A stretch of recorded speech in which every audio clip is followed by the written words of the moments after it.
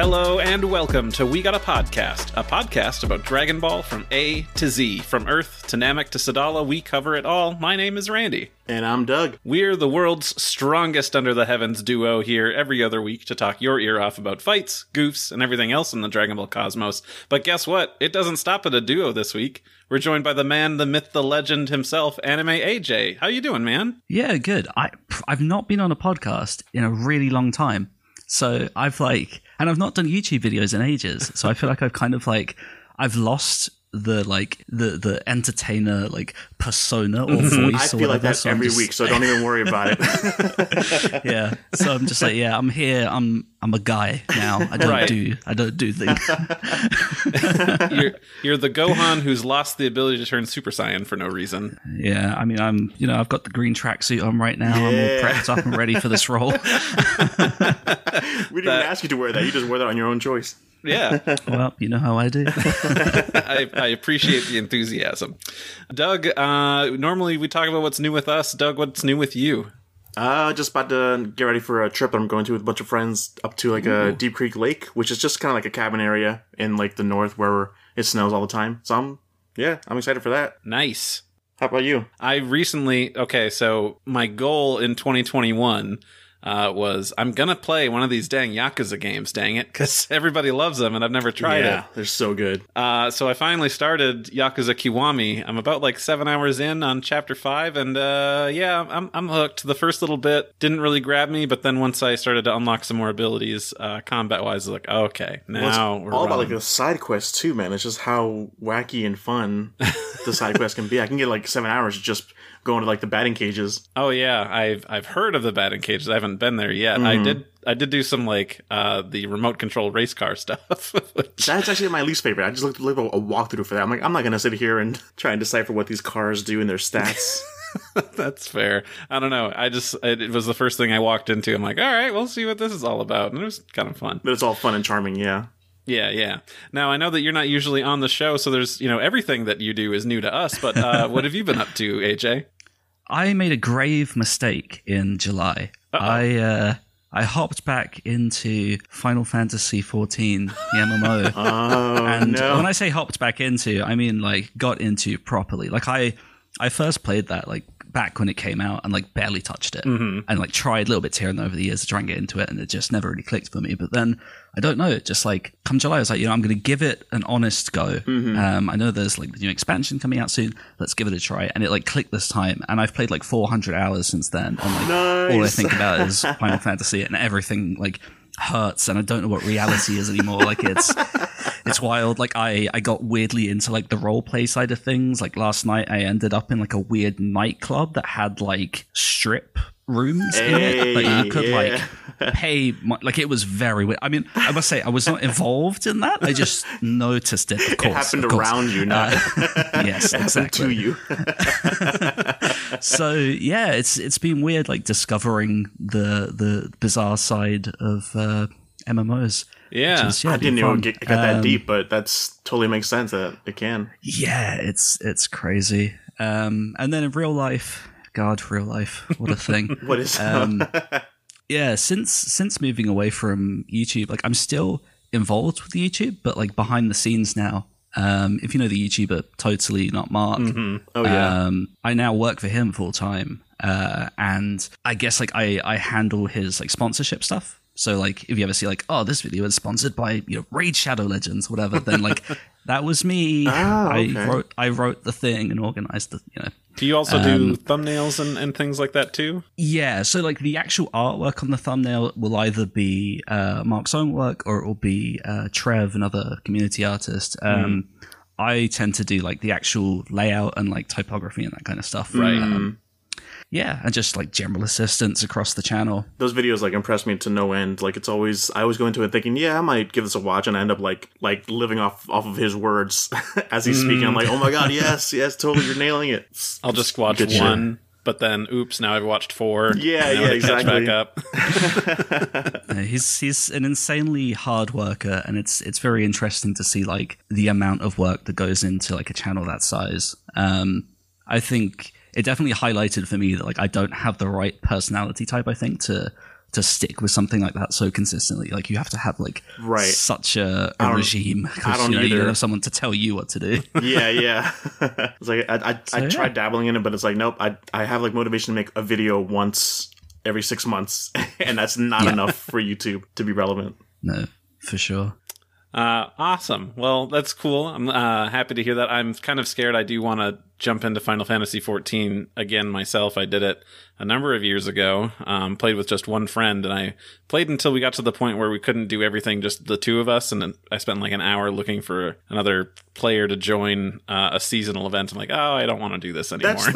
That's the Final Fantasy that Mike keeps telling everyone to hop on, right? He's like, let's play Final Fantasy XIV every chance he gets, right? Yeah. I should have kept ignoring him, but now your life is changed forever.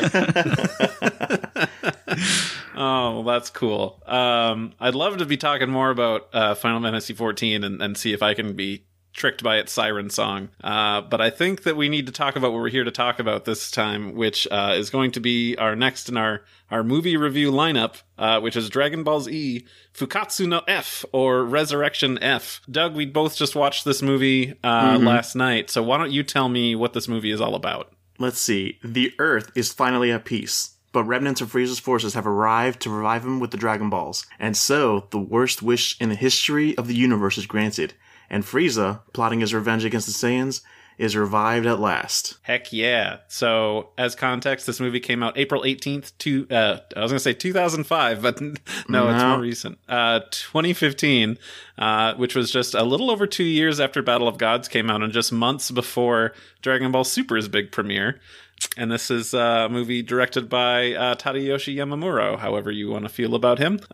Did we know that Super was coming out at this time? I can't remember. I want to say we did know in April, so that would put it at the right time. Mm-hmm. And we were waiting, like, we had gotten an announcement, and we got a logo, but we didn't have any, like, art. But they were like, it's coming out this summer, and we're like, that's a little soon. That freaking logo, that image of, like, Goku swimming with his arms, like, all wacky. Yeah. It's all coming back now. Oh, man, what strange times. But we watched a little bit of a special version of this movie rather than little bit, a lot of it. Which is the supercut done by Anime AJ himself. Version 2 of such was released July 22nd, 2016. 5 long years it's been, man. Do you remember working on this? Yeah, I remember quite a lot of it because it just kind of consumed everything, which it shouldn't have done because like I was in university at the time and it was my final year, and so it's like the most hectic year, and yet despite that I decided, why not do work and just take on the biggest project do a fan edit of a film for some reason. Yeah, of a film you're not even weird, not much of a fan of. Well, so this is the bizarre thing, right? Like, it's so weird to look back on Resurrection F and like how I feel about it now compared to what it was like at the time. Like the hype for me for Resurrection F was huge. Like I went to Japan to see Resurrection F. Oh shit! It was weird comparing like the types of audiences because I also saw it again. Yeah. Back in the UK, like the Japanese audience, like it just come out, but it was just silence, like no reaction to anything. Oh really? You come back to the UK and everyone's just like, yeah, or like laughing, like everything. Like it's just such a cultural difference. Yeah, I think so. That's cool. Because it was exactly the same with Broly, which I also got to see in Japan. Like just again, totally the same. Just like total silence throughout all of Broly, and then. I actually saw Broly at the UK premiere here in Leicester Square. And yeah, that was just a totally different experience. Like that was just fans wild. Yeah. Same here in America. Like I think I'd love that experience more. Just everyone. The energy in the room. Yeah, the energy in the room and gushing out. It's great. Yeah, it's funny because like I'm someone who is like I just need silence in the cinema. Like I'm the kind of person who like if you start rustling next to me, I like just death glare. just don't even start. And yeah, like when it comes to Dragon Ball films, I just kind of like that atmosphere. Yeah. It's fun. But no, I get it, because I went to go see Eternals last week, and I decided to go to a theater, where they serve food to you while you watch the movie, which I'm thinking, Sure. yeah, this is perfect. Like, food and movie, that sounds great. But it's like every 10 or 5 minutes, there's always someone walking by, waiters, and, just talking, like, what do you want to eat? What do you want this? Oh, you want some of this? And it's just like, okay, this is way more distracting it's obviously more distracting than I thought it was going to be. Oh, that would drive me crazy. Yeah, I don't think I'll do it again. It was a good idea in concept, but yeah, I was like, forgot that little one part where talking has to happen. See, I love my Alamo Draft House because they will serve food the whole time, but it's very much a silence thing. They just have order cards, and you write what you want, and you just put it on like the end of the table, and they'll like sneak by silently, grab it, and then walk away. Oh, really? And then just go get what you want. My theater was like a customer just like, oh, what do you have to drink? It's like, oh, well, we got a Sprite and you got this, and I was like, oh no. Yeah, that would take me out of it. I wouldn't want to do that either. It's luckily it was just Eternals, so it wasn't a big miss. Little distractions I don't like, but if it's something like, having that energy in the room of everybody like cheering at appropriate moments, I think that has a really nice effect. Right. If it's a baby crying, I'm like, shut that baby up.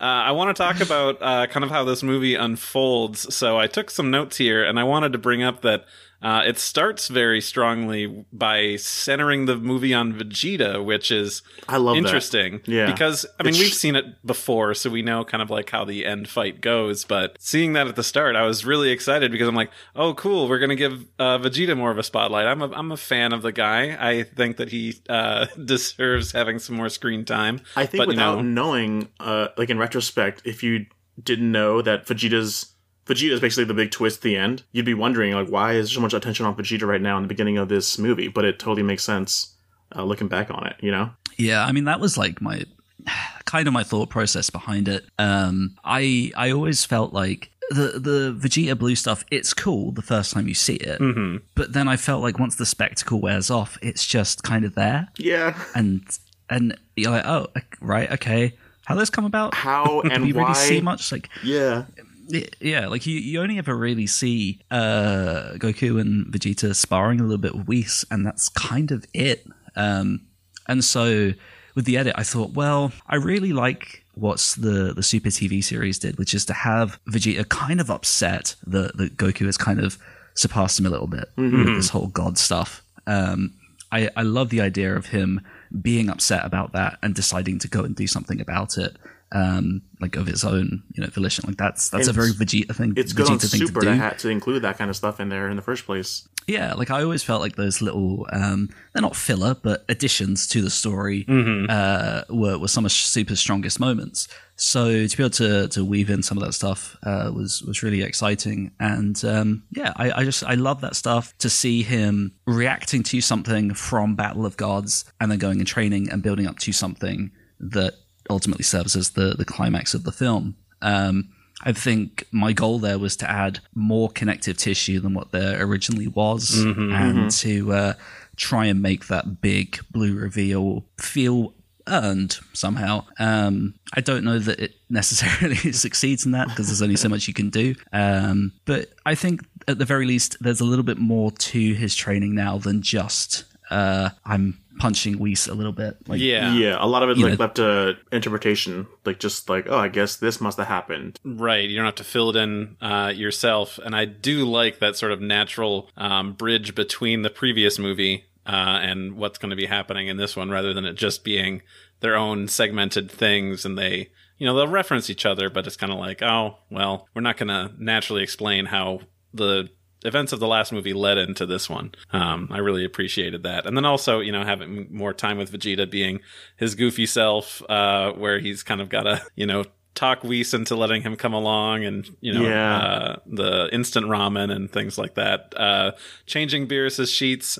There's so much from this portion of Super that I watched once and I never watched again, and it's been 5-6 years. It's like I forgot all about this, so I was laughing so hard. I told you, Andy, but I didn't tell AJ that I don't think I've ever seen this part of Super. I think once I heard that it was just going to be a retelling of the movies, I'm like, I don't want to waste my time with this. And so this is my first time actually seeing these scenes at all. Oh, that's interesting. Yeah, besides the cooking scene where it's just kind of like just meme to hell that everyone's just going to post screenshots of at the time. Like, I knew that existed, but I've never actually seen it in action. So it was It was. Did you think? I was just going to say, like, as someone who hadn't seen that, did you think it at least does it gel with the rest of the film? It does. I it feel really like it's does. very hard to find people who don't. If it wasn't for the obvious like animation change where it goes from like movie quality to TV quality, I don't think I would have noticed like, oh, this is definitely a new scene. It would have just flowed naturally. So you did a great job with that. Okay, that's good to hear. I took a note here from during that training of, do we think that Whis is secretly training Vegeta to be a better husband and that Bulma is in on it? Yeah. He's having him like change sheets and like do everything. Like he's got him on a short leash, and that's Bulma specifically was angry at Vegeta in the beginning for like being dirty after training and like, you just mess up our room all the time. And then cut to this part of the movie where he's cleaning up Beerus's room. Just seems too intentional. I mean, that's canon now. That's that. Yeah, that's perfect. Like this isn't even part of training to become a god of destruction. It's just literally just to make Bulma happy. My next note here, this isn't so much about the edit from the supercut, but how do we feel about Krillin becoming a cop? Like, does that seem like a normal career choice for this man, or is it out of nowhere and just something to do? I think in like Dragon Ball's Dream World where the police are all lovely. That makes sense.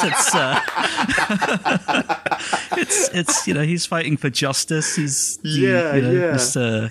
Earthling. It always just felt weird to have him as a cop and just have him, I don't know, I guess taking orders from someone in that aspect. I don't know. I kind of felt like he should have done like a Great Saiyaman kind of role, but I don't know. Yeah, that would have also worked. Mm-hmm. I think thinking about that way, where it is sort of doing the right thing, serving justice, but not going overboard and being a costume superhero like not being Gohan a vigilante and like actually like obeying by the law as well. Oh man, what if he became like a crazy vigilante, like gritty Batman, and then Great Saiyaman was like, "Hey, you're doing things all." I mean, that's totally wrong, but that would just be a dumb if he was thing. Like Punisher, just like, yeah, sure, why not? I decide who lives and dies. Like, no, Krillin. I might be misremembering this correctly, but also I might be the only one. AJ, did you play Kakarot? I played up to Raditz. Hey, me too. Quit. I just totally dropped it. This is not for me. That's fair. I just had one random note because I recently played through the DLC for Resurrection F, and in the movie, they bring up that Frieza's coming in the landing outside of North City. So I wrote, I'm pretty sure in Kakarot he lands outside of West City, so that's a cinema sin, if anything I've ever seen, either for the movie or for the game. Right. Because I believe it's just right outside of West City where Bulma's house and stuff is. But I was like, that's an interesting thing. Does Frieza destroy that town in the game? No. They're not going to go into that in-depth stuff. It was just kind of like, I'm here, here's a legion of little bad guys you have to fight like 100 at a time, and then you can fight Frieza before training up to like level 250 or whatever it was. It was ridiculous, but just a little thing there, and I wasn't sure if anybody else had played that or if I just remembered it entirely wrong. Spent $60 on that game, so excited, then I'm like, this doesn't grab me at all. I just completely dropped it. I think I had a bit more of a motivation to play it because I was talking with Mike and Ken, Detective X, about doing a Kanzenshuu podcast about Kakarot. And I'm like, I just picked it up. Let me play through it real quick before we talk about it. So I had just, took a week and rushed through the whole thing. And now you have to be Kakarot. You have to be a Kakarot expert if you're going to get on a podcast with Ken, otherwise known as Kakarot's biggest fan. Yeah. Maybe only fan, biggest fan, at least. maybe he can convince me to continue playing it. If anybody can, he can, because then they were talking about revisiting it to talk about the DLC, and I'm like, I haven't even picked up the season pass. I better go do that. And blaze through everything except for the new Trunk stuff. I got to that, and I'm like, I'm going to take a little break, and then I've played like 3 other games. Man. Yeah, it'll be interesting. I'm sure we'll get to it eventually, but holidays and stuff kind of throw everything in to be difficult. Talking more about like how this fight unfolds, we have a neat thing where we get to have a bunch of like the tertiary characters show up and kind of get their own fights. Even Roshi is there. Which I kept saying, why are you here, Roshi? What is this? I'm not sure if they had a quota. They needed to fill out the rest of the movie, and they're like, we got to bring in somebody else. I'm like, like I was telling you in Battle of Gods, they're kind of giving him the Captain America like role in these movies where he's not necessarily the strongest, but he's giving commands. I guess because he's the most elderly and wise and knows how to battle properly. Because he's like giving directions, like, oh, let's split up, or let's attack, or all this kind of stuff. And that's kind of interesting in of itself. But I don't know. It's always nice to see Roshi though. So I think that might be it. You know, you've got to, instead of making a new character, we got to have somebody who's going to be calling the shots. Well, it might as well be the wizened old sage. I mean, granted, he's not been that character. Yeah, and like he's superiorly outclassed in just like he doesn't know how to fight in the sky with like Super Saiyans and all this kind of stuff. If it was like humans, yeah, but I don't know. You know what I mean? Tenshinhan shows up and is even like, I didn't bring Yamcha or Chaozu. Like Chaozu, I get, but come on, come on, I'm gonna throw Yamcha a bone here. Come on, he deserves it. He's been through so much. Give the guy a win. Yeah, it definitely doesn't make masses of sense. I think I will say that I appreciate it, at least. Like it is nice to see those characters again doing something. Yeah.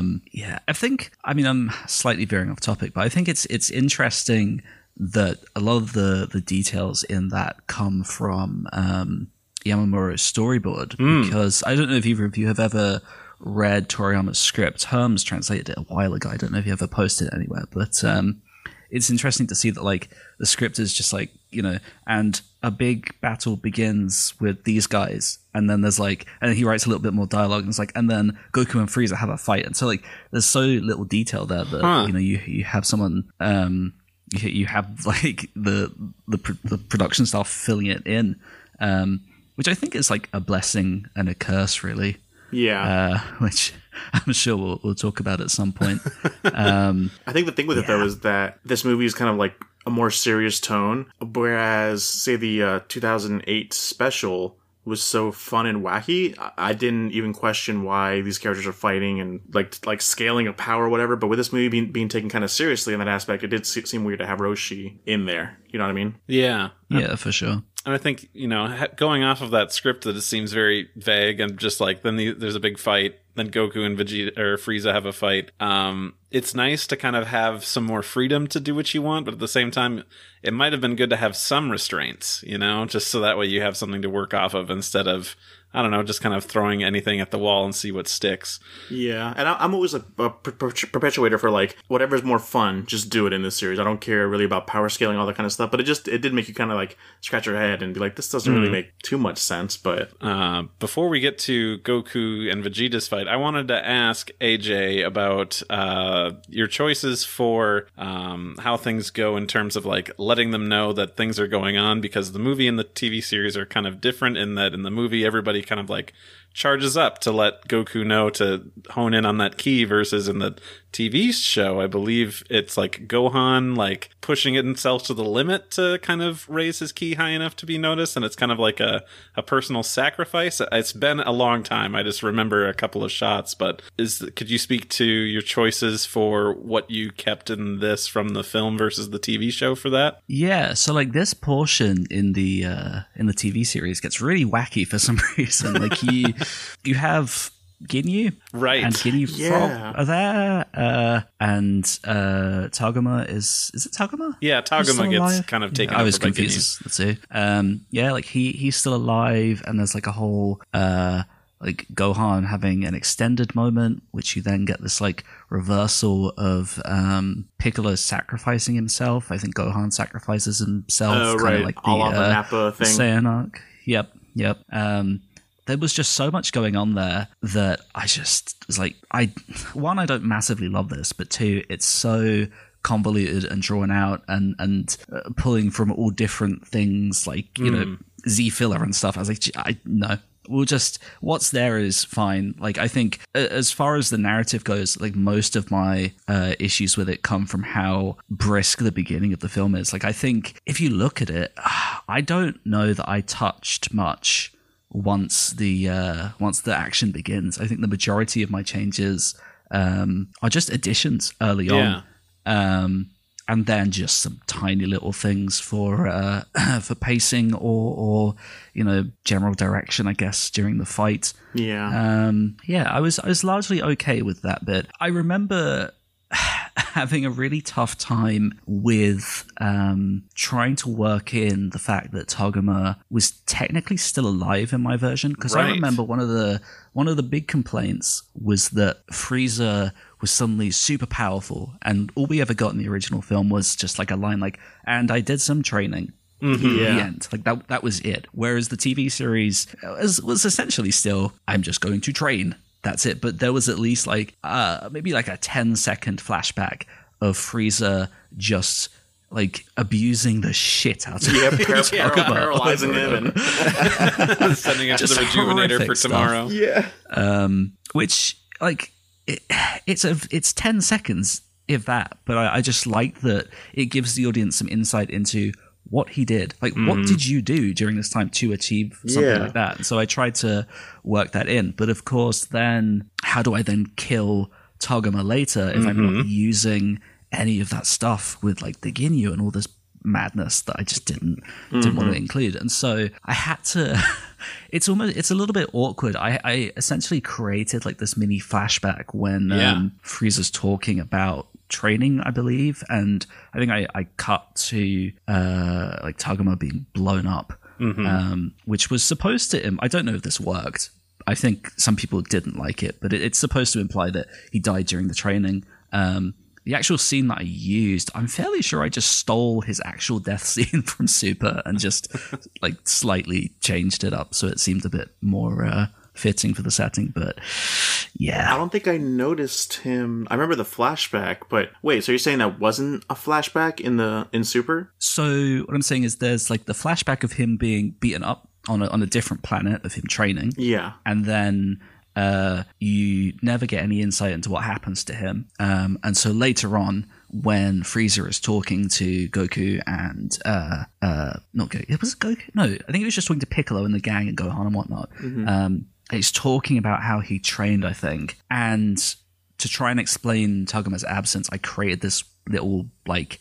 It's just a flash. It's like a flash. Right, it's like a sepia tone sort of thing to show, like, this is what happened. Yeah. Like, I think in retrospect, I probably could have gotten away with nothing. Because I think, like, with the way the film introduces that character, he's just kind of nothing. Like, you don't... Yeah. I don't know. I necessarily needed to show him or come up with a reason for him not being there for the fight. But I think because I had the film in the back of my head, or the TV series in the back of my head, I just thought people will pick up on that. They know who that character is. If I don't somehow get rid of him, show him being dispatched, then it will be considered a continuity error, perhaps. So yeah, I just remember agonizing over that, and I don't love the solution. But well, someone who didn't like watch Super, and I didn't know that Togama, like, I forgot that he died early on in the movie, but not in the series. It didn't really like stand out to me. Oh, but it was that 10-second flash where I'm just skimming the movie now, and I came across it. Yeah, that did actually stand out to me. Actually, I'm sorry, I take it all back. I was like, oh, that's so cool. But that was all that I got out of it. So no, that made sense. That made sense for me. That resonated with me. Yeah, as somebody who's watched both versions, I was like, I thought that was a pretty cool way to handle it without going into the whole Ginyu stuff, and giving him more of something to do in the movie without just being murdered right as soon as Frieza gets revived. Yeah. It was a happy medium. You worked with what you flashback, had. Yeah, that flashback, the one of those two training, I just have like trauma from editing that. You'll notice it if you watch with headphones. It may even be clear with speakers, but the audio is like not very good during that section because I had to like... The way that it took place in the original series had this like really intense like electric music over it. And of course, the TV series is only stereo. Like I can't separate the background music from the voices cleanly. And so I had to do this like weird filtering where I think I had to like overlay the Super soundtrack and then like cancel it out, like the signals cancel out something. Anyway, the results were okay, but it took so long to get something that just didn't sound like a tin can.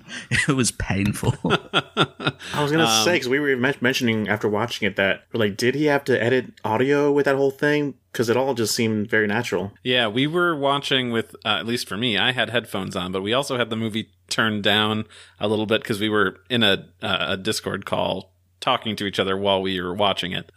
So I usually have the movie on quieter than what Doug is. Sure. But yeah, so I didn't notice any peculiarities, but I'm sure that if, you're listening for it or you've got a sort of a trained ear, it might be a bit more noticeable. But I would say you got away with it, at least for me. Oh, that's good, because the audio gave me so much trouble because the dynamic range for the movie is huge. Like it's massive because obviously it's meant for a theater, whereas the TV series stuff is really squashed, and so the music is often fairly loud compared to everything else. I just can't control any of that, and so trying to make those two blend was really hard. And I was so concerned that people would be having to like turn up and down the volume over and over again. I think with like your skill level though in editing, because you've done it before, you've done editing before, that you have an ear for that. Whereas I've seen like countless of fan projects that are just kind of atrocious, for lack of a better word, that like singing audio, like you can pick up, they just downloaded the Dragon Ball Z sound pack from searching Google and then threw it in there without balancing audio. I also wanted, since we're talking about audio, I have a note in here. Did you redo some sound effects using like older Z libraries rather than the current Super stuff? I think I did for during the Goku versus Frieza fight when I cut to the Naoki Tate scene. I redid the entire audio for that. That was mute originally. I think I got all of Arai's sound library and totally did that from scratch. The thing that stuck out to me especially is like when Vegeta is charging up his attack to when he thinks he's going to beat Frieza is sort of like this specific key sound that I think only shows up like in the Boo arc of things. It's got like, I don't know, it sounds like a water drop like on something first before then there's like a ramp up. I don't know how exactly to explain it, but I'm like, this feels very Boo era, and I don't think they use this sort of stuff in Super. So I'm like, did AJ change out the sound effects, which I appreciated. I love those sound effects. I don't remember specifically, but I do know that there was at least one section which I think it's when Goku and Frieza have just transformed and they charge at each other and a fight begins. And I think in the original film, it turns into CG and it's really ugly, but also this like really weirdly like upbeat synthy track plays that just felt so tonally inappropriate that I just gutted it and put in like a proper action track, because I'm like, they've just transformed into the like proper form. This is supposed to be the big clash. Like why are you playing like you're jamming out like on stage somewhere? Like what is this? Well, that's Sumitomo for you sometimes. So yeah, that was very strange. That machine reminds me of the whole F track from Maximum the Hormone, which just didn't. It's a great song that I listened to outside of Dragon Ball, but in the movie, it just seems so out of place. You mean like the vocal version or the? I think maybe both, but more so the vocal version in the beginning when Frieza's first resurrected. I felt like maybe it should have been like the full vocal version should have been used more of a moment of Frieza doing some more kick-ass stuff, like, having the upper hand on Goku during the beginning parts of their fight. But I don't have too many problems with it otherwise. Did you consider doing any changes to either of those versions of the track when you were working on this version, AJ? No, I don't think so. I never massively minded it that much. I think it's one of those songs that is very big and could probably be better used during an action scene rather than what is a fairly tame rejuvenation scene. Yeah, exactly. Like if they switched it, maybe it would have been a lot better in my eyes. Yeah, but I never really thought about changing it too much. I think because I think the direction for this film is just all over the place. Like it can't decide on a tone. It never feels big. It just ebbs all over the place. I just thought like there is only so much I can do. I think like I will just focus primarily on this initial bit and ironing out little nitpicks here and there. Like I think I know I'm jumping around. You have this nice order to like go through the film, and I'm just like jumping all over the place. There's the 1-inch punch bit, yes, which is a great moment. But in the original film, the 1-inch punch happens, and it cuts to Beerus and Whis arguing over a strawberry. Like it's just the momentum just dies. Yeah. Like that's supposed to be such a hype moment. And the weird thing is, it's like it cuts to the strawberry comedy and then back to the action. And like there was no rhyme or reason for that scene to be there. And so I just moved it, got rid of it. And it flows. Like when it's, and this is slightly arrogant to say, but it feels like with it gone, that scene flows how it was meant to flow. Like at least to me. Yeah, I think maybe they just kind of wanted to lean towards the comedy aspect of it, but the comedy just kind of misses for non-Japanese audiences, I think. Like they got so far and they're like, oh man, we've missed our comedy quota for these last 20 minutes. We got to throw something. Just throw it right there. We That's got to show these wacky new super beings and how much they love food. Remember that? It's hilarious, right? That's going to be their whole character from now on. They just love food. It's just bizarre. Yeah. I don't want to come across like I dislike the comedy or don't think it should be in the film, but I just think the placement of it just doesn't make sense sometimes. Yeah. One other thing, because we do have a difference between another big moment in this movie is Goku getting shot. Which Super changed a good bit. I assume from people not being able to stop talking about how. Do you think they took that like backlash, like from people online, like, all right, let's tone him down to regular base form and then shoot him? Yeah, that was always my impression. I mean, personally, those kind of things I don't really think about too much. I understand why people do, and I so respect that. Like I so understand why people can watch the Super TV series and see like Blue Goku go toe to toe with Krillin and be like, sorry, what? And I'll watch it and be like, okay, whatever, like maybe he's holding back, whatever. Like I just don't, it doesn't faze me. But I understand why those things can be an issue and why they are important to an extent. And so when it came to the ray gun scene, it just seemed like an obvious and easy choice. Super had already done it. People responded well to it, so why not? Yeah. Because I'm kind of in that camp of like, I'm not bothered either way, because throughout the entire series, we've been shown if you're not expecting something, somebody who is much weaker can still catch you by surprise. That was the whole thing we was talking about in the beginning, too. Like, that's right. Goes with the theme of the whole movie. But I'm also not against, making it be a bit more believable of like a single non-powerful person's laser ray gun being able to take down base form Goku rather than Blue. Yeah, no, for sure. Yeah, it kind of gives like Sorbet like more of a like, this is your chance to shoot him now. Like, do it now. Now's the time. Right, a more calculated choice of when to do it versus just kind of when he did it. This is more of a thought on the movie itself. How do we feel about Whis being able to turn back time with no apparent sacrifice needed or trade-off to do such a thing? Does it kill the tension of the film? Is it what was needed? What are your thoughts on this? I think it kills the tension of the film, and I think it's also just a terrible thing to bring into a franchise with a character that is staying around. I understand that there's this caveat of, I'm an angel. I don't interfere with such and such, but you do, because we've seen you do. Yeah. And, it's clearly not a particularly hard law.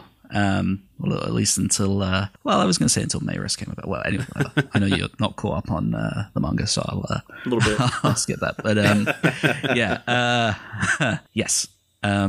I don't know that it was necessarily the best idea. Because it's bad enough with something them introducing like Zeno. Was that his name? Zeno, the little dude in the Trunks story arc, where he can just solve everything because Goku has a button to call him or whatever, but he doesn't stick around that much. He's still in his own world. But with Whis being around so often, it is kind of that, there's no tension anymore for anything they do. Yeah, I think that's a fair assessment, and I think that's just one of those like, we're stuck between the end of the Buu arc and the end of the series, and so nothing dramatically terrible can happen. Right. Again, like you mentioned it, we saw it at the Future Trunks arc, we saw it at the end of the Tournament of Power, we saw it at the end of this. I guess we technically saw it at the end of Battle of Gods, where, the world should have been destroyed, but, Beerus was like, nope, which I'm fine with. I think narratively that makes sense. But I'm just saying it's like another example of those things where, like, big, terrible things just can't happen because we know where this story goes. And if something bad does happen, it's happening somewhere else, like a different timeline. I do think that's an unfortunate reality of where the series is set, and I'd love to see us move past it. Yeah. But, we're still stuck. I don't think it bothered me too much when I first saw it. It was just when everyone kind of brought it up. It's just like, yeah, that does kind of suck that it's kind of there. I doubt that they'll ever use that again. Like, that's just a one-off, let's solve this story. But it's like the time turner thing in Harry Potter. Like, you have this thing to control time, and you never use it again. People are going to ask questions. You've made this solution to all problems, and now you have to figure out a way to not include it later on because people are just going to bring it up. Until the cursed child comes about and it comes back, and it's the worst fucking thing ever. You either waste half your movie explaining why you can't use it, or you just completely ignore it. I want to bring up some other things that happen at the end here that if I'm remembering correctly, were TV series stuff only, which is the Earth, getting blown up, and we get to see the people on the planet as this destruction is happening, which I think adds much more of an emotional weight to that rather than just, CG planet go boom. No, that was the exact thought process. I wasn't just being morbid. You have to watch these people die. I was so desperate to pull any sort of emotion out of it. Like, I think, I will always enjoy Hiromi amazing Papa and Mama delivery line, like when she's upset. Like, I think that's fantastic. But I thought it was a great decision to show how terrifying something like that can be. Yeah, right? It really grounds it and makes it real. Yeah, like I love that, and so I thought that's really easy to include. Let's do it, and maybe that adds more weight to the reactions that then happen. I think it definitely does, because when I think back, I'm thinking of like Star Wars, when the first movie, when they blow up Princess Alderaan. Yeah, Alderaan. They blow up that whole planet. You're kind of like, oh, that sucks. The whole planet's gone. It doesn't really hit in your head. Oh, there's like billions of lives on there. But if they just showed a few, like they did in Resurrection F, it just it makes it more grounded and relatable. Yeah. God, what Star Wars thing wasn't there a recent Star Wars thing that showed the perspective? There's no recent Star Wars things. There's no Star Wars recent stuff. Force Awakens, when Starkiller Base shoots at all those planets, we get a cut to like some people that are there watching other planets getting blown up, and then the big red beam coming straight towards them. Right, yeah. I just remember thinking, like, that's very effective. Yeah. Mm-hmm. And I'm glad that happened in Super to try and give it some more emotional weight to it. But then we have the relief of that, which is after Frieza and everything is taken care of, going back and, like, Gohan coming home to Videl and stuff. Man. Mm-hmm. Yeah, that was a great moment. Yeah, that was one of the hardest things to edit, actually. Oh. And I had to get outside help with it because Gohan is shot full of holes in the TV series.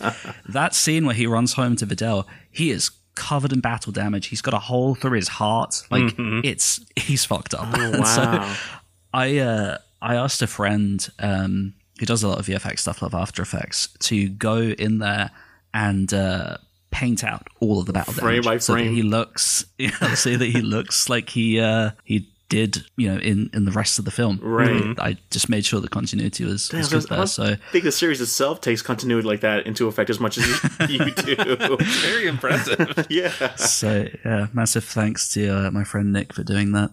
You did a great job. I didn't even notice. That totally fits.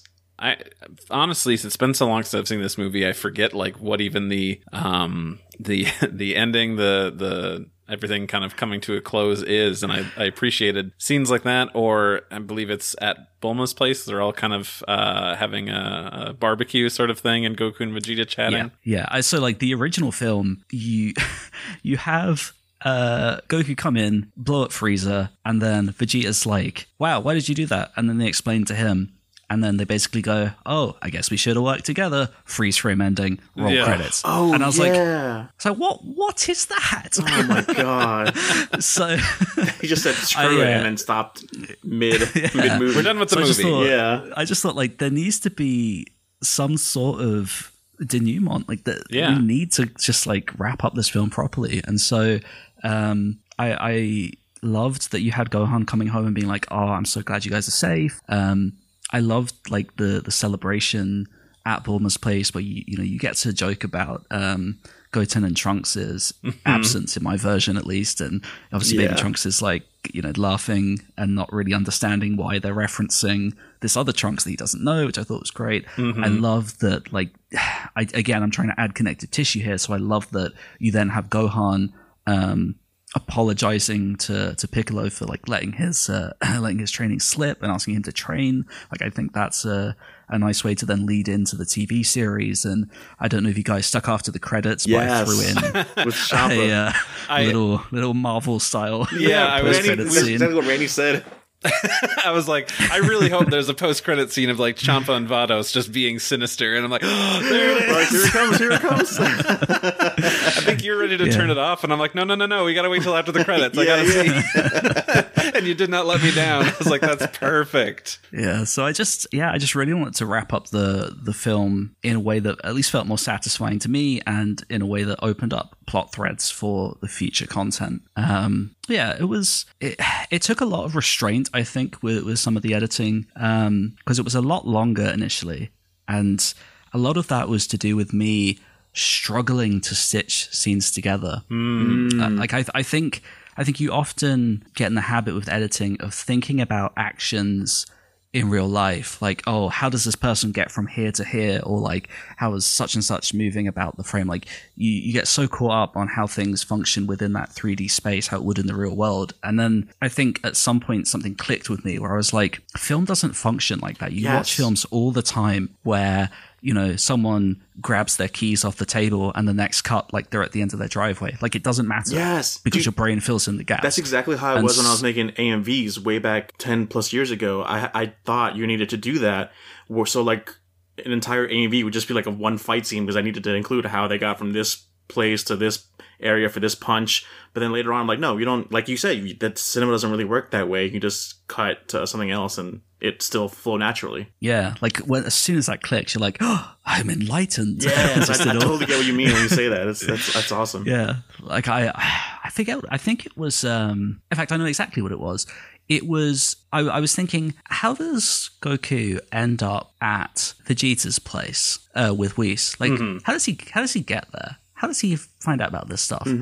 And I'm fairly sure I just don't have that in my film because it doesn't matter. Yeah, he just shows up and we don't need that explanation, really. Yeah, like originally I had that whole thing in there where he's like pestering Whis constantly and like stalking people, trying to find out. Like, I'm fairly sure, I mean, you'll have to remind me if it is. I may have messed up, but I'm fairly sure that's not in my edit, but it was originally.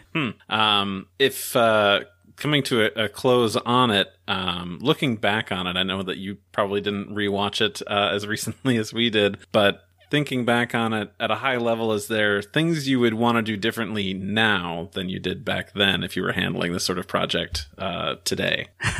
I think I just wouldn't have done it at all. I think my opinion on the film has soured so much that I just can't be bothered. That's incredible.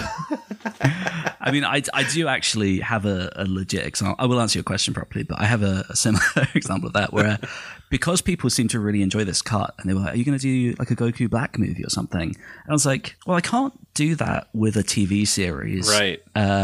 In Japanese because it's all stereo. I can't edit that. It would just be a mess. Yeah. It would just be a truncated version that wouldn't feel like a film. It would feel like a montage. And so when you say that, you mean like the movie version, when you put it into an editing program, it kind of separates the tracks from like vocals to music and audio? Okay. Yeah. So you'll have like the center channel will be the dialogue, and then the rears are like primarily the soundtrack and stuff. And sometimes you do have to do a little bit of work, but by and large, it's fairly simple. Gotcha. Whereas like it's all glued together for TV. I didn't know that was a thing until like I popped in, because I've always edited like Dragon Ball Z footage just from the TV. But then when I popped in like The Dark Knight, like Batman or something like that, I'm like, oh, why are there like 5 extra tracks on here? Oh, what, it separates it? Oh, that's so cool. I didn't realize until then. Yeah, it's so nice for editing. But yeah, because of that, I was like, well, what if I do it with the dub? Because this was, I was thinking this was before the dub had come out for Super, and I was thinking like, well, I liked Kai's dub, I've liked the movie dub, so when they get to the Goku Black arc, I could probably do a Goku Black movie. It would be English only, but it might be a really fun project. And then the the dub came out, and English Goku Black was English Goku Black, and I just went, nope, okay, never mind. You're like, Sean, buddy, come on. But yeah, to answer your question, I think if I was doing anything differently, it would primarily be quality stuff. The film is 720p using not a great source. I wasn't super clued up on encoding back then, so it's a little bit mushy. So I would have done technical aspects like that a bit better. I think I would have maybe made more effort to, I guess, to try and make some of the animation differences blend a little bit better by reaching out to other artists to maybe help with draw-overs. There is one fan draw-over in the film from Ken, he brought up earlier for Kakarot, which is during Tate's scene, there's a still where Goku's like karate chopped Frieza, which in the original, because it's like one of the most rushed episodes, is just, it's not a great drawing. Yeah. It's on screen for a very long time, and people are going to be watching this on a big screen. So I had Ken draw over it, and we like superimposed it together. And you know, it doesn't blend even now. It looks nice because Ken's a good artist, but you know, I think even Ken will be the first to admit that, you know, he doesn't draw, you know, on model. Like, he has his own great style, but it doesn't blend with the rest of the film. So I think were I to do that kind of thing again, it would be just going through and trying to change up that kind of stuff so it just feels a little bit more cohesive. I think I may change. I say this as I'm going to do anything. I think I would have possibly rethought the Tagoma like death flash thing. I may have just like removed that entirely and just let it be as it is. I think one thing that it was a stylistic choice that I thought worked, but was almost unanimously disliked, was the Vegeta Blue transformation. You know, in Kung Fu films, you will sometimes see the same thing from like two different angles. Yes. I did that with the Vegeta transformation where it's like power up, unveils the thing, power up, unveil. Like, I basically did it twice. That was the one thing that definitely stuck out to me and just seemed like it didn't mesh very well. I just took it as like that moment. Well, I guess not really moment. It's over the course of a span of a week in real time.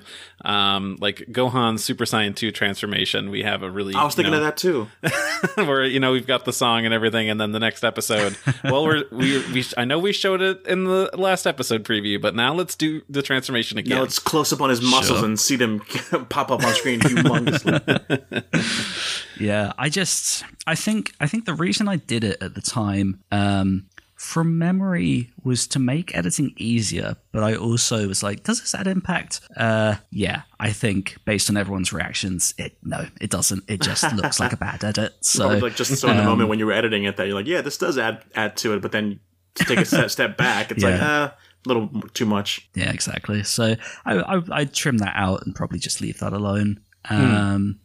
I think part of my decision for changing up that Vegeta transformation from the original is that I wanted to make it feel bigger, which I don't know that it necessarily needed, maybe. I mean, I do think the direction for that scene is not amazing, and so like after you see it for the first time, the hype diminishes. And so I think when I was trying to edit again, I was like, how can I restore that first experience? And I guess I went too far and it doesn't work. I think if I remember correctly, I think I took parallels to when Goku first transformed into a Super Saiyan, because it was so quick and just like a one scream and then that's it. I think they were kind of going for that, especially because it was Frieza again that Vegeta was, you know, transforming in front of. Yeah, I think it's definitely on purpose. I think Yamamuro was like very conscious with the silence he uses. Like, there is no big epic music when Goku goes blue or when Vegeta goes blue. I think he was going for that, like, this is blue, it's tranquil, let's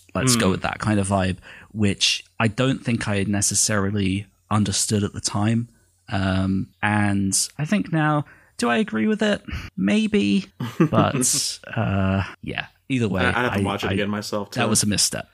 But, so when the movie, before it came out, did you guys know, how much did you know about the movie? Because I feel like the Vegeta transformation was definitely something I was not expecting, but I think they pushed showing Goku blue so much in trailers that I was like, oh, that's the surprise you're ruining right now. Like I was at Otakon one year and they showed the trailer for the first time. I intentionally looked down, like, nope, I'm not looking at the screen. I'm looking down. I want to see this fresh. I don't want to see the trailer. I was just going to say, I remember the Kanzenshi forums at the time. The thread for Resurrection F was awful. People were just... Really? It is the most toxic I've ever seen that forum. I think it's because people hated the concepts because they had just been like given this whole new world with Battle of Gods, and it was like, well, you're bringing Frieza back? Why? Mm-hmm. And so like as more and more details came out, it just got more and more toxic. From people who had never seen it. Right. Yeah. So the reason I bring the thread up is because I think it was a week, maybe a few days before the film came out, these tiny little figures popped up. And it was Goku Blue, Vegeta Blue, and Golden Frieza. And everyone was like, what? Oh, yeah.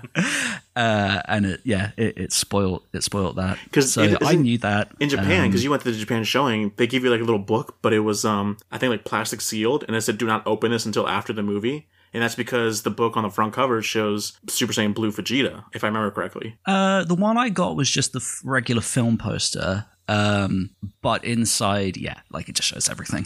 Yeah, so if anyone had peeked in, they'd know the entire film. I remember I'm buying fairly that. sure there's like shots of him being like shot through the chest and then like wow. That must have been why. The whole shebang. To kind of like round this off and everything, we kind of know we've kind of spoken about our thoughts about this movie in general. But to ask the final question, do we like the movie? Do we dislike it? AJ, I mean, you've said a lot about it. You've certainly seen it in many more different ways than I think we have. Yeah. Do you think it's worthwhile entry into the franchise? If people are wondering if they should watch it or skip it, what would you tell them? I think you should watch it. I think if you're gonna do something, do it right. But it's a very bland film. Mm-hmm. At best. I think the hate it gets is both overblown and justified, because I think on one hand, the film itself, it's boring at worst. It's not a terrible film. It's not offensively made or anything. It's just not creative. Yeah, like you can play a great drinking game with it where you take a shot every time someone gets thrown into rocks. Like the storyboard is boring and repetitive. Like there's nothing totally doing exciting about it. But I think the reason it gets as much hate as it does is because it represents something about a franchise that frustrates a lot of people, and that's that it can't let go of the past. Mm-hmm. And so, it's bringing back Frieza, and, it's having callbacks here and there to certain things. And I think it's the kind of thing that sort of set a precedent that you then saw constantly throughout Super. Like, oh, now we brought Future Trunks back, or like now we're doing the Tournament of Power, but we're also going to throw in callbacks to like Vegeta's sacrifice or Broly, or now we're doing an actual Broly film, which, I like. But again, it's one of those things where the series just can't leave its past behind. Yeah. And I think it really does kick off from that point. It shows that it really needs to piggyback off of its previous successful storylines to continue going on. Which I think is a shame and unfortunate, because the new stuff that's there is good. It's just underutilized. I mean, you mentioned the planet at the very start of this, Sadala. Like, we have a whole new world, a whole different, kind of Saiyans to explore, and it's just not done. Yeah. Really? Not even in the manga? I was hoping that's what I was missing by not reading it. No, that's what I've been calling for this whole time. Of like, if we're gonna do Twoper, I don't want Goku and Vegeta. Give me Universe 6 instead. Give me something new, something fresh. That's what I want. When they do go to Sadala, we're definitely going to get some more hits on our podcast viewings from us mentioning it every single episode. Doug, what do you say about this film? No, yeah, I think like they just said it the right way, perfectly. Like it was a bland movie that didn't really add much, and I mean, just besides introducing Super Saiyan Blue, which I really wish Super Saiyan God was around more often. It just kind of like like I said previously in the previous movie, that it's short-lived. We just get that form that one time, and then that's basically it. And they don't even really get to do anything cool with it upon rewatching Battle of Gods. Like, Goku never has an upper hand on anything until after he no longer has the form anymore. So it's kind of like, well, his hair is different, and he's not getting one shot killed. So I guess that's an improvement. And what I loved about the form is that it was just more skinny, and it was like, yeah, let's go towards this angle more. But then next movie, boom, we're right back into muscles are super huge, and that Super Saiyan style hair. In retrospect, and I think I had this thought after I watched the movie, because I had heard what people thought, after the Japanese premiere and things, what their interpretation of the film was. So I was somewhat tainted beforehand, but after watching, I'm like, it's not creative and it doesn't move the story forward in something the way like that Battle of Gods did and really opened the world up or introduce us to new stuff. It feels like if you took one of the more classic Z films, that's just kind of like, all right, here's our bad guy, here's everybody's individual fight, everybody kind of gets a moment, and then now we're going to do the big fight and it's over. But it's kind of like that, but kind of blown up to be a little bit something more. And I don't have a problem with those old Z films. Whenever I need to hit a Dragon Ball, I'll go do one of those. So this, I'm not offended by it, but I also am not going to seek it out. It felt like story plot point beat by, it felt like Metal Cooler, that movie. Not how bad the plot was, but just kind of like you know what I mean? Like, it's just, it introduces Frieza again, and it's just with a new form, and they're just fighting, and that's basically all it needs to be. Right. Yeah, I mean, it is what it is, but and I was thinking like, oh yeah, well at least they introduced Frieza back to life so that he can bring back Broly. But I'm like, oh no, he dies in this one, and then he just comes back to life again in Super. But then we get the great conversation between him and Goku, and like pitching, hey, come and fight on our team. It's good. I'm okay with that where it ends up. Oh, I was going to mention too that I actually I like the dub of this movie too, where because I think I saw it in theaters here in America. They showed it dubbed, and at this point, I think finally. Took them 30 years, but they've mastered their craft in the dub and did a fine job with it. I didn't have any real complaints. I even had a compliment for it where Vegeta takes over, fighting Frieza at the end, and Goku eats a sensu, and then, like, says bye. In the American dub, Sean Summo does, like, It's Funny, where he's just kind of like, all right, see ya, Goku, see ya, Vegeta, it's on you, and then, like, laughs as he, like, floats away. That felt, like, that felt right, as opposed to in Masago Nozawa, it's still just kind of, like, bland. It's just like, all right, you take it, Vegeta, see ya. Yeah, the dub of that film is excellent. I think that is probably their strongest of the three. Yeah. I mean, rest his soul, but Chris Ayres is just phenomenal. Oh in yeah, that there's film. that cheese scene that Vegeta says for the pizza. Like, it's cheese. It's so great. Yeah, everyone in that film is great. I don't think I have any real issues with it. I think sometimes Shyamalan's perhaps a little bit gruff in Blue, but otherwise, really strong. I think going a little bit off topic, but I like the Battle of Gods dub. I think that's great, and I think the Broly dub, other than He Who Shall Not Be Named, right, all excellent. Yeah. I think I feel the same way. Yeah, like from Battle of the Gods onwards, like the dub is not bad anymore. It's they've mastered their craft. Yep. Yeah, and then you get the TV series, which is that's a whole different story. I didn't give that a watch. I'm like, no, I can barely make it through Super in Japanese. I'm not gonna torment myself to the dub of it. Make it harder on yourself. Yeah, I can understand that. Okay, so we're gonna take a quick break here, and then we'll come right back and we'll hear what you guys had to say about the movie.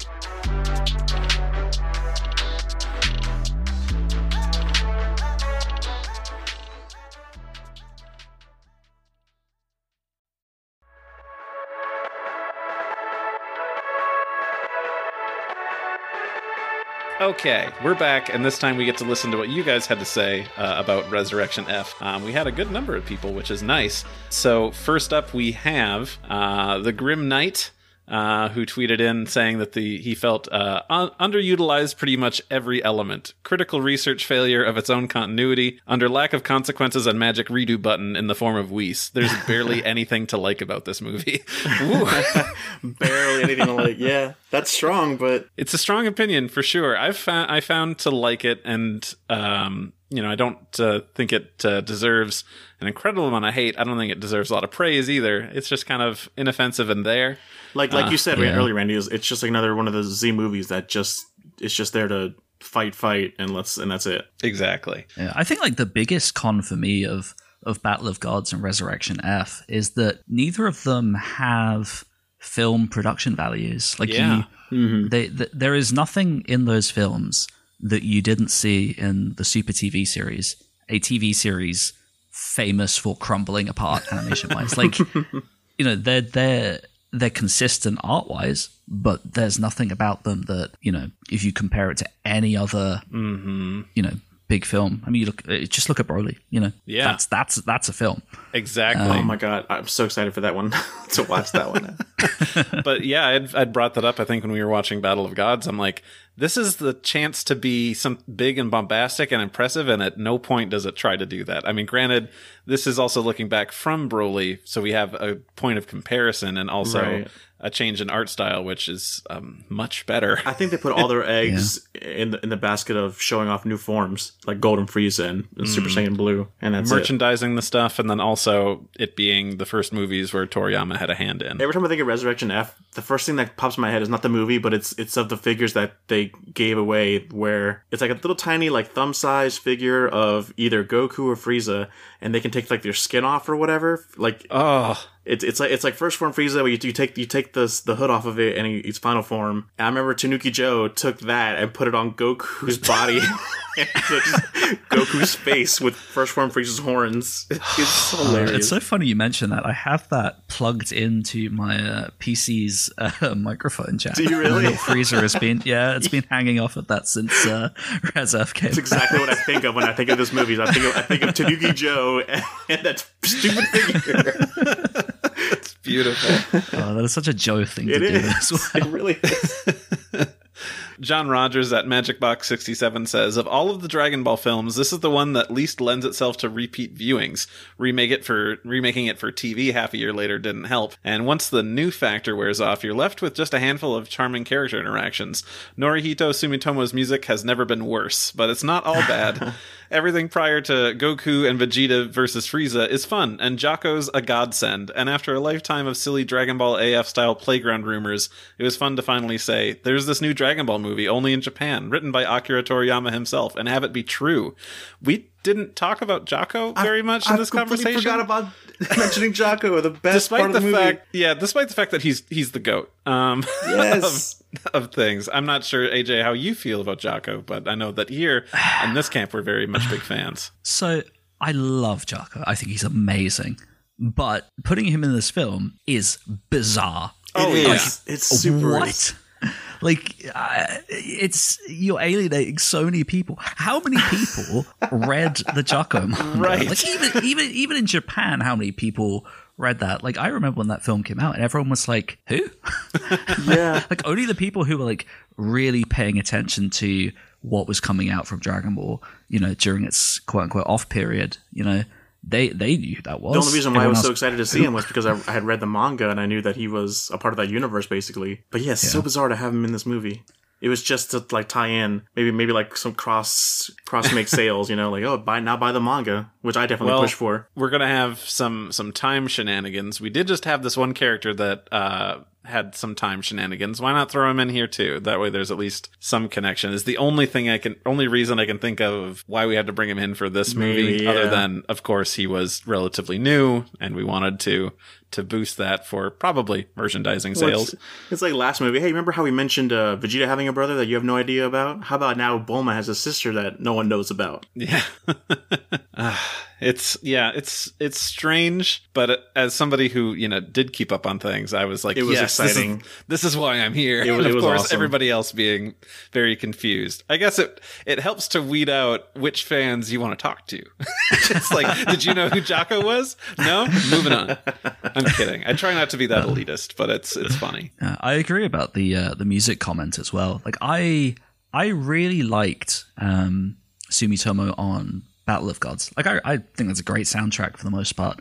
Obviously the final chapters happened and I almost put my head through a wall listening to that. And then Resurrection F soundtrack is odd.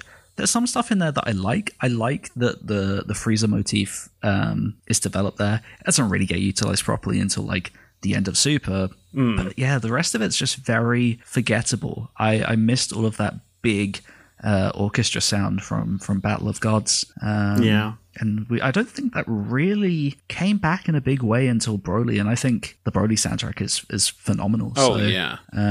It's just this weird, like, odd one out in the middle that I don't love that much. I just had a random thought. What if we had, we'd use the F track by Maximum the Hormone? Why not get those guys to work a bit more and make some more tracks for this? It would be so strange, and it would be like the black sheep of the movies and the series to be like, still don't think let's have it entirely different. I don't know. Come on. I love it. Like I said, I listened to it in my car of that year when that movie came out. I listened to it all the time and loved it, but just in this movie, just didn't seem to fit well. At least they would have been brave and try something new instead. That's true. But yeah, I feel like Sumitomo did not do a good job, at least for me, until we hit like the Future Trunks arc or the Tournament of Power and onwards. I agree there are some good tracks here and there, but I don't know. There's plenty of more of it that kind of took me out of like, oh, this doesn't feel like a Dragon Ball thing to me. But granted, I'm not a musicologist. I don't know that much about music theory and things, so I could be totally wrong, but that's just my ear guts feelings. I mean, I know from talking to some of the musicologists of the fandom that they always talk about how people always talk about like how the animators struggled early on with the schedule and stuff, and nobody ever really thinks about how Sumitomo's bad stuff is almost exclusively in things that were rushed. Like you see the final chapters totally rushed. You see the first 2 arcs of Super rushed to death. Resurrection F didn't have a great schedule either. So I wonder if it's that. I know as far as like the music goes, people do point to certain tracks like, he was still making some good stuff in here, which, shows that it wasn't like a case of he just suddenly got good. But I think by and large, I think the majority of people do like have that opinion of just there were promising moments in there, but nothing really clicked properly until the Future Trunks arc. We've got a long one by a fan of the show, Omega Rockman. Who, when I put out the tweet, usually I'll put out a tweet asking for thoughts, and he'll come back either right at the end or afterwards. They're like, "Oh, I missed it," even though I had tweet notifications turned on. So I just tagged him like in the follow-up tweet because I felt bad for the guy. So he says, "I feel so called out right now," but.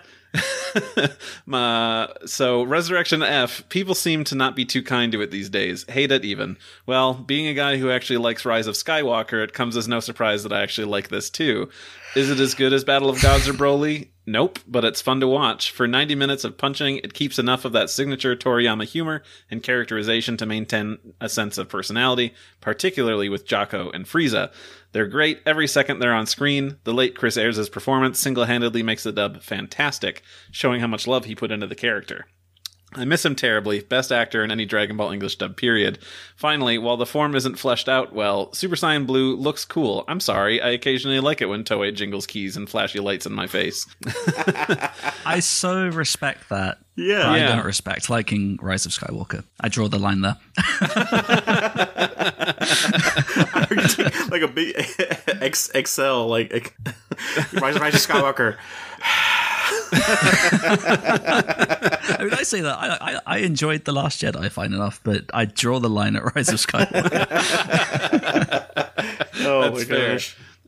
He does say, now on to AJ's cut. I remember when the film came out, my buddy Ryoma talked about how the film seemed to lack a middle section. AJ's supercut resolved that very issue, providing the connective tissue to more organically transition into the big battle. It also goes as far as to use the better animation from the show to replace weaker sections of the film, mostly CGI shit, if I remember correctly, even touching up those shots from the show and replacing backgrounds. It's such a well-done cut that I threw together an English dub track using the show and movie audio.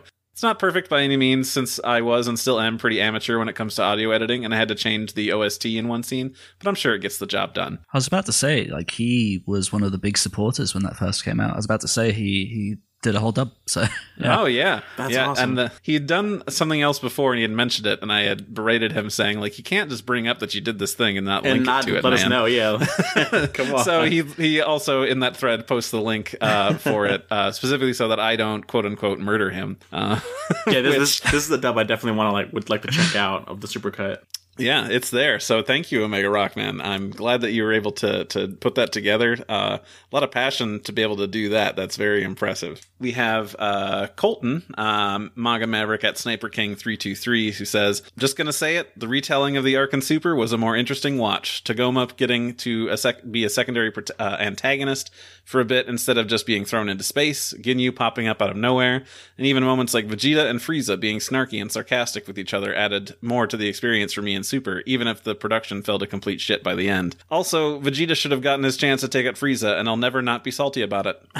Oh yeah, that whole thing. That is true. God, that tweet reminded me of the clapping scene. Yes, I was just I thought of the same thing. You left that out. Why? I was about to say I would like to go back to, if you asked me if I would change anything, I would devote a good 20 minutes to just Vegeta clapping sarcastically at Frieza. What clapping scene? What are you talking about?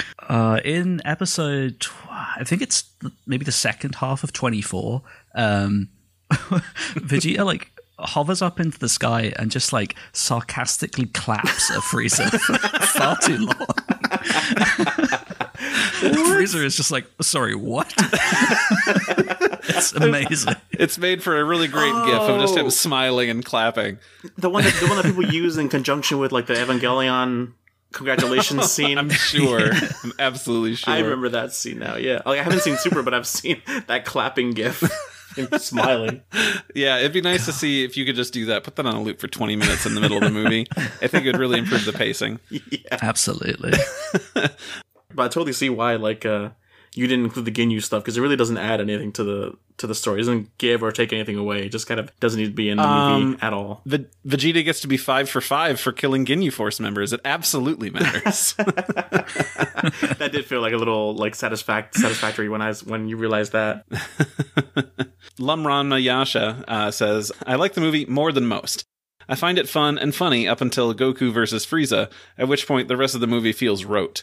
Frieza carries the film with his petulant Saturday morning cartoon villain energy, and I'm glad the film doesn't take him or itself very seriously. Granted, this, Resurrection F, it's all about Frieza. I do like that Frieza just gets to take center stage for a lot of this, because both Chris Ayres and, I suddenly drew a blank. Ryusei Nakao get to... really take it all their own. It's always a pleasure. Like, especially Chris Ayres, like we don't get to hear much of him as Frieza besides, like, I think Kai, right? So it's nice to just have a movie where everyone can kind of like take a bite-sized 1.5 hour movie to, see what the new, better Frieza sounds like. Mm-hmm. I think it is really interesting that people always bring up how once the fighting starts, it gets boring. And I think that's a really good point, and I think there's a reason for that, and it's not just the fact that the action is quite boring. I think it's the way the film is divided up, because I think structurally the film on paper is similar to Broly, where it's like here's a little bit of backstory, and now we're going to do a little fighting. In Resurrection F, you have about 35 minutes of backstory, and then a whole hour straight of fighting. Yeah. Whereas people talk endlessly about the incredible action in Broly. The fighting doesn't start for an entire hour, and the action is only about 35 minutes long, if that. And yet it doesn't feel that way. And I think that's the main difference. I think that you could say that about like Dragon Ball itself as a series. People always think that the fighting is it's what they love about the series, but I think it's the characters that what people actually love. You come back to see the characters, not like in how they react to everything and just their personalities, and the fighting is just a little bonus. Yeah, the fighting means nothing if there's no context or power behind it. Oh yeah. That's why, like, when I make AMVs, like, mine are not just, like, the fighting scenes. It's a lot more... I pick, like, sentimental songs that show the character development and all that kind of stuff, and then sprinkle in some fight scenes here and there, but it's mostly about the characters. Because that's what people love about it. They don't realize it, but that's really what it is. Yeah, and I think this supercut does a lot for that, because it adds in more, stuff before the fight to, give Vegeta more things to do, especially in that beginning, so that his transformation and, like, utter dominance of Frieza is kind of like, okay, well, here's a nice payoff to all that hard work he put in the beginning. So It kind of feels more, there's more to it. That is all I had from everybody else. So now there's Doug's favorite part, which is random trivia, which I only have 2 for this movie. But what we've done in the past when we've had a guest on is I will read the question, and then both people, like either person will just say ding when they think they have an answer. And of course, each person will get a chance to answer before I take second chances from anybody. Trivia is my favorite part, but it doesn't mean I'm good at it. That's fair. That's very fair. So here we go. We'll see how this goes for you.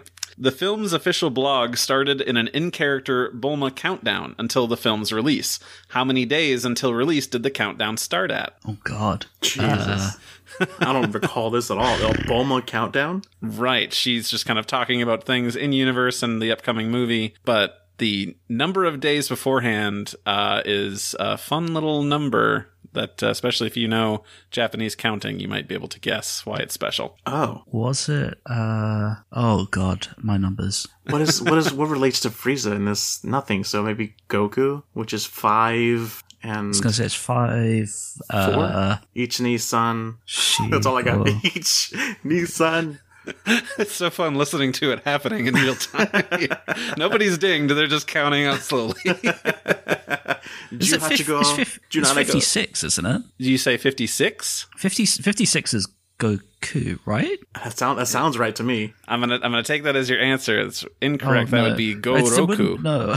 Oh, fuck. Goroku. Doug, do you have another answer? Is it 59? There we go. Yes, Goku.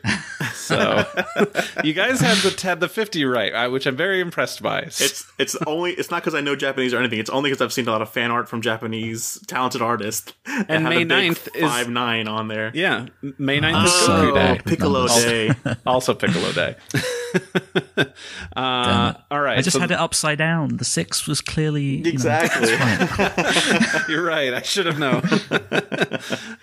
Wait. Go back. To, what is the countdown? So they really counted down from 59 days before the movie came out? Like, what was the countdown about? Just talking about the characters that are going to show up in the movie. And but I remember it. I don't remember it being that long at all. Like, was this like just a webpage you go to, and then there's Bulma sitting there? And it was just a blog, so it was just written words, but written as if she was talking about these things. Oh, okay. So. Number 2. What is the tune that Krillin uses for his phone ringtone? Ding, ding, ding, ding, ding, ding. All right, AJ, let's hear it. It is We Are from One Piece. That's correct. That was so awesome, yeah. I'm sorry I don't have a tiebreaker question, so you two will just have to know that you are equals, much like Goku and Vegeta are equivalent fighters. Someone who doesn't watch One Piece but adores that We Are song, that was such like a pleasant, like, oh, I get it. It was such a moment for me in my head. Oh, it's so good. Well, that's kind of the end of our show. AJ, thank you so much for joining us. It was so fun to talk about this movie and you about the cut. It was so fun. It's finally nice to properly meet you because I've just seen your name here and out about, but in my... Likewise, big fan of the AMVs. Oh, dude, thank you. Right? That's awesome. I didn't even know you watched them. I am so dumb, right? About halfway through this podcast, I made the connection between your name and your username. I was like, oh. Did you really? Oh, yeah. That's hilarious. Yeah, no, I've binged them all. I think they're fucking fantastic. Oh, thank you. That means a lot. That's so awesome. Well, likewise, I've seen your YouTube videos back in the day, and yeah, just I was punching myself why is this guy so good at these videos? Who the hell is this guy? My inflated ego, it keeps growing. It's so nice to bring everybody together, and it's so nice that nobody says anything about how well I draw or anything. I was just gonna say, let's not say anything about Randy. It's and then there's you Randy. You are a beautiful man with beautiful art. And a great thank you. Podcast host. I didn't have to fish for that at all. At all. there was one this question. Is the power of editing. You can just make it seem like that was 100% totally, yeah. natural. Let's to like get a blank slate. We're just like we were like, yeah, Randy is awesome. All right, and then just put that. I've got an anti-sarcasm filter that I can use in audio editing. It's really great. Oh hell yeah! I wish. There's one question I had for AJ about this movie before. I keep forgetting to bring it up, but like, wasn't there like 2 versions of this movie that released, or am I crazy? Because I feel like the Trunks flashback scene in the beginning wasn't in the original movie, or am I just dumb? So there, do you mean like the official stuff? The official, yeah, not the supercut, just like the official. I feel like in the original version. There was a TV broadcast for Resurrection F that aired during the Future Trunks arc of Super, and as like a tie-in promotional thing, they did this like, what was it, like 15, 20 minutes or something of just like Trunks reading a book, and then they reanimated some of the original Freezer arc. And yeah, like it was weird because I think, because obviously Battle of Gods had its extended version, which debuted on TV. And so when they announced that there was going to be this new extended Resurrection F cut, people were like, oh, are they going to like add more? Nope. It was just a pointless like cross promo. But it was just like the thing. Trunks. Yeah. But boom, I told you, Randy, I knew there was a different kind of like TV broadcast version. That Trunks scene, I remember being a big deal. Like, oh, this wasn't in the original cut of the movie. So suck it, Randy. I believe it was just a prologue, though. It wasn't actually anything added to the film. It was just like a 20-minute special beforehand. Oh, it wasn't? I thought it was like sliced in between, like while Pilaf and them were like talking about them. No, it was literally just this weird bit at the start that had no like connection to anything really. Damn, I was wrong. Suck it, Doug. Yeah, I mean, it's technically a version because it was called. AJ, you can't keep going back and forth. Me and Randy keep booming each other. Boom, you suck it, Randy. I want to say it was technically called like Resurrection F, like Future Trunks Edition or something dumb like that. Yes, that rings a bell. It's yeah. Nobody ever includes it like online or anything. They just cut it separately. But thank you, everybody else, for listening, especially everybody who tweeted in, letting us know your thoughts on the movie. We love interacting with you, keeping you in the conversation, talking about our favorite franchise in the world. If you ever want to tweet at us, tell us what you want to hear in future episodes, you can hit us up at We Got a Pod. You can also email us at wegottapod@gmail.com. Doug, you're going to go visit your mom for Thanksgiving, right? That's the perfect time for you to get your copies of the Super manga and finally read them. I don't know about that because I have no place to store them in my house. There's not. My mom's house is a lot bigger than mine. You got a car? I'm not going to keep my manga or my figures. My figures are staying in my possession where I am. I'm not swapping them out for manga that I won't read. Can I ask a question? What's the reason for not reading and being caught up on the Super manga? One big reason is that they're not accessible to me because they're at my mother's house. So I don't go visit often enough to go get them. Second, I just don't really want to read Super until a lot of it's out. I don't like the whole social media aspect where everyone talks about every single individual chapter as they come out. I miss how I can just read through the entire arc, and then we review the arc as a whole as opposed to just chapter by chapter and pick it apart. So when was the last time you read? I don't think I read any of it. I think I read volume 1, and I was like, this is enjoyable. Okay. I'm gonna save it, and then that's like I made that decision then like 5-6 years ago. Well, because there is a note in this document that says, pressure Doug to read and catch up on the Super manga, I will now go on a little spiel. I 100% respect not wanting to engage with the fandom on Twitter. It's fucking awful. Yeah. But no, I would personally check out the stuff that corresponds to the TV series just to see how it's different. But I do wholeheartedly recommend the Morrow arc that takes place after is it after Broly or before Broly? There's a 1-page thing of like, and Broly happened, and then the Morrow arc starts. Oh yeah. Wow.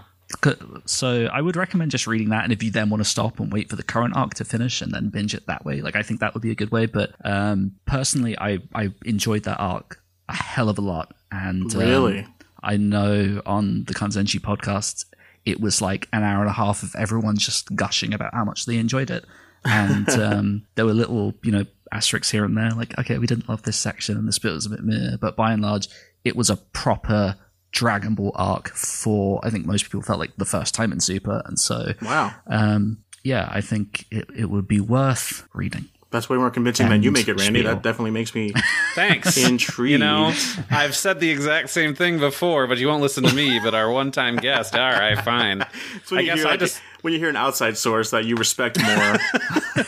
You listen to a total stranger instead of one of your best friends. Got it. Okay. Well, for me, it wasn't even like the toxicity of the fandom. I think it was just a personal, like, I don't want to, if I don't read the next chapter that comes out that day, I'll see spoilers about it the next day. Sure. So now in this way, everything is a spoiler, so I'll forget everything by the time I do decide to go and read it. Hopefully. Yeah. Besides purple Vegeta that I just can't get out of my head. I look forward to you getting there one day, because I love talking about Dragon Ball with you, Doug, and I would love to talk about all the neat stuff that happens in that, not just on a every month basis of like, what happened in this chapter? Do we like this? We don't have the context of how that pays off later, but let's judge it right now. That is fun for me, though. You can also blame my mother, too, because I've had all the manga volumes on my Amazon wish list for about like 3 years now. And I think she just buys me one like volume, because I put them all there because they're just like $10. I'm like, I don't ask for anything expensive. I'm just like, yeah, if you want to give me one or two of these, that's perfectly fine. But nope, sometimes one, sometimes none. So that's also holding me back from getting that collection. I'm just going to buy you a cheap like Kindle Fire tablet and then pay for a monthly Shonen Jump subscription so you can just read it all. That'll work too. Oh, he says it'll work. Okay, we found our way in. We found the way. Well, thank you so much for helping to pressure him, AJ. That so long as we get there with him, I think that's important. I'll be checking in. Oh, good. No. Thank you also to Rifty Beats for letting us use his track Kakarot Theme Hip Hop Trap Remix. You can find it and other great tracks by Rifty on his SoundCloud. Thanks to sponsors for this show. AJ, do you want to plug anything that's going on? No, I don't really do anything anymore. Like I just did the Crunchyroll Awards, but that's not out yet. So yeah, I don't think I have anything else. Like, if you want to follow me on Twitter, that's fine, but I don't really even tweet that much anymore. It's just, and I said at the start, it's exclusively because of Final Fantasy. If I'm not doing work for Mark, I am playing Final Fantasy. It is disgusting. What server are you on, where people can find you? I am on the Ultras Primal. All right. So yeah, look for me in Limsa Liminza. I am the pink-haired cat girl, probably flirting with strangers. That's me. That sounds like the AJ I know. I think one of your like your like not safe for work account on Twitter was one of the reasons why I had to like take a step back from Twitter and like, all right, let me delete a lot of these accounts that I've followed because of AJ's not safe for work account. Oh, I'm so sorry. That tree, that pyramid just like grew from you to like I needed to stop because I couldn't access Twitter in public anymore. I've long given up. It's just a risk every time I pull my phone out now. I'm like, it's a thrill. I gotta be ready to just scroll really fast if I'm like slowly going down. So I'm like, oh, nope. Let's just jump with it real quick few. The worst is when you like scroll past it real quick and then you just stop at another one. Like, oh no. I wasn't just looking for the good stuff, person looking over my shoulder, I swear. Doug, what's up with you? Where can people find you? I'm Jabaz Doug on Twitter, YouTube, and TikTok sometimes. Heck yeah. And you can find me at Saber_Breaker. I guess I don't do too much on there either. Than I don't really do anything on mine either. We're all a bunch of we do podcasts and that's it. I pimp the show, and then sometimes when I've got the free time, I'll post drawings and stuff. But that's just how it is. Nice. So yeah, thank you. Subscribe to the show. Tell your friends. Post a review. It super helps us out. Take care out there. Enjoy any holiday you might be doing. I know that's or have done at this point. Right, yeah. I mean, Canadian Thanksgiving was last month, so hope that was fun. So yeah, take care, check you later, and get vaccinated. Bye. Bye.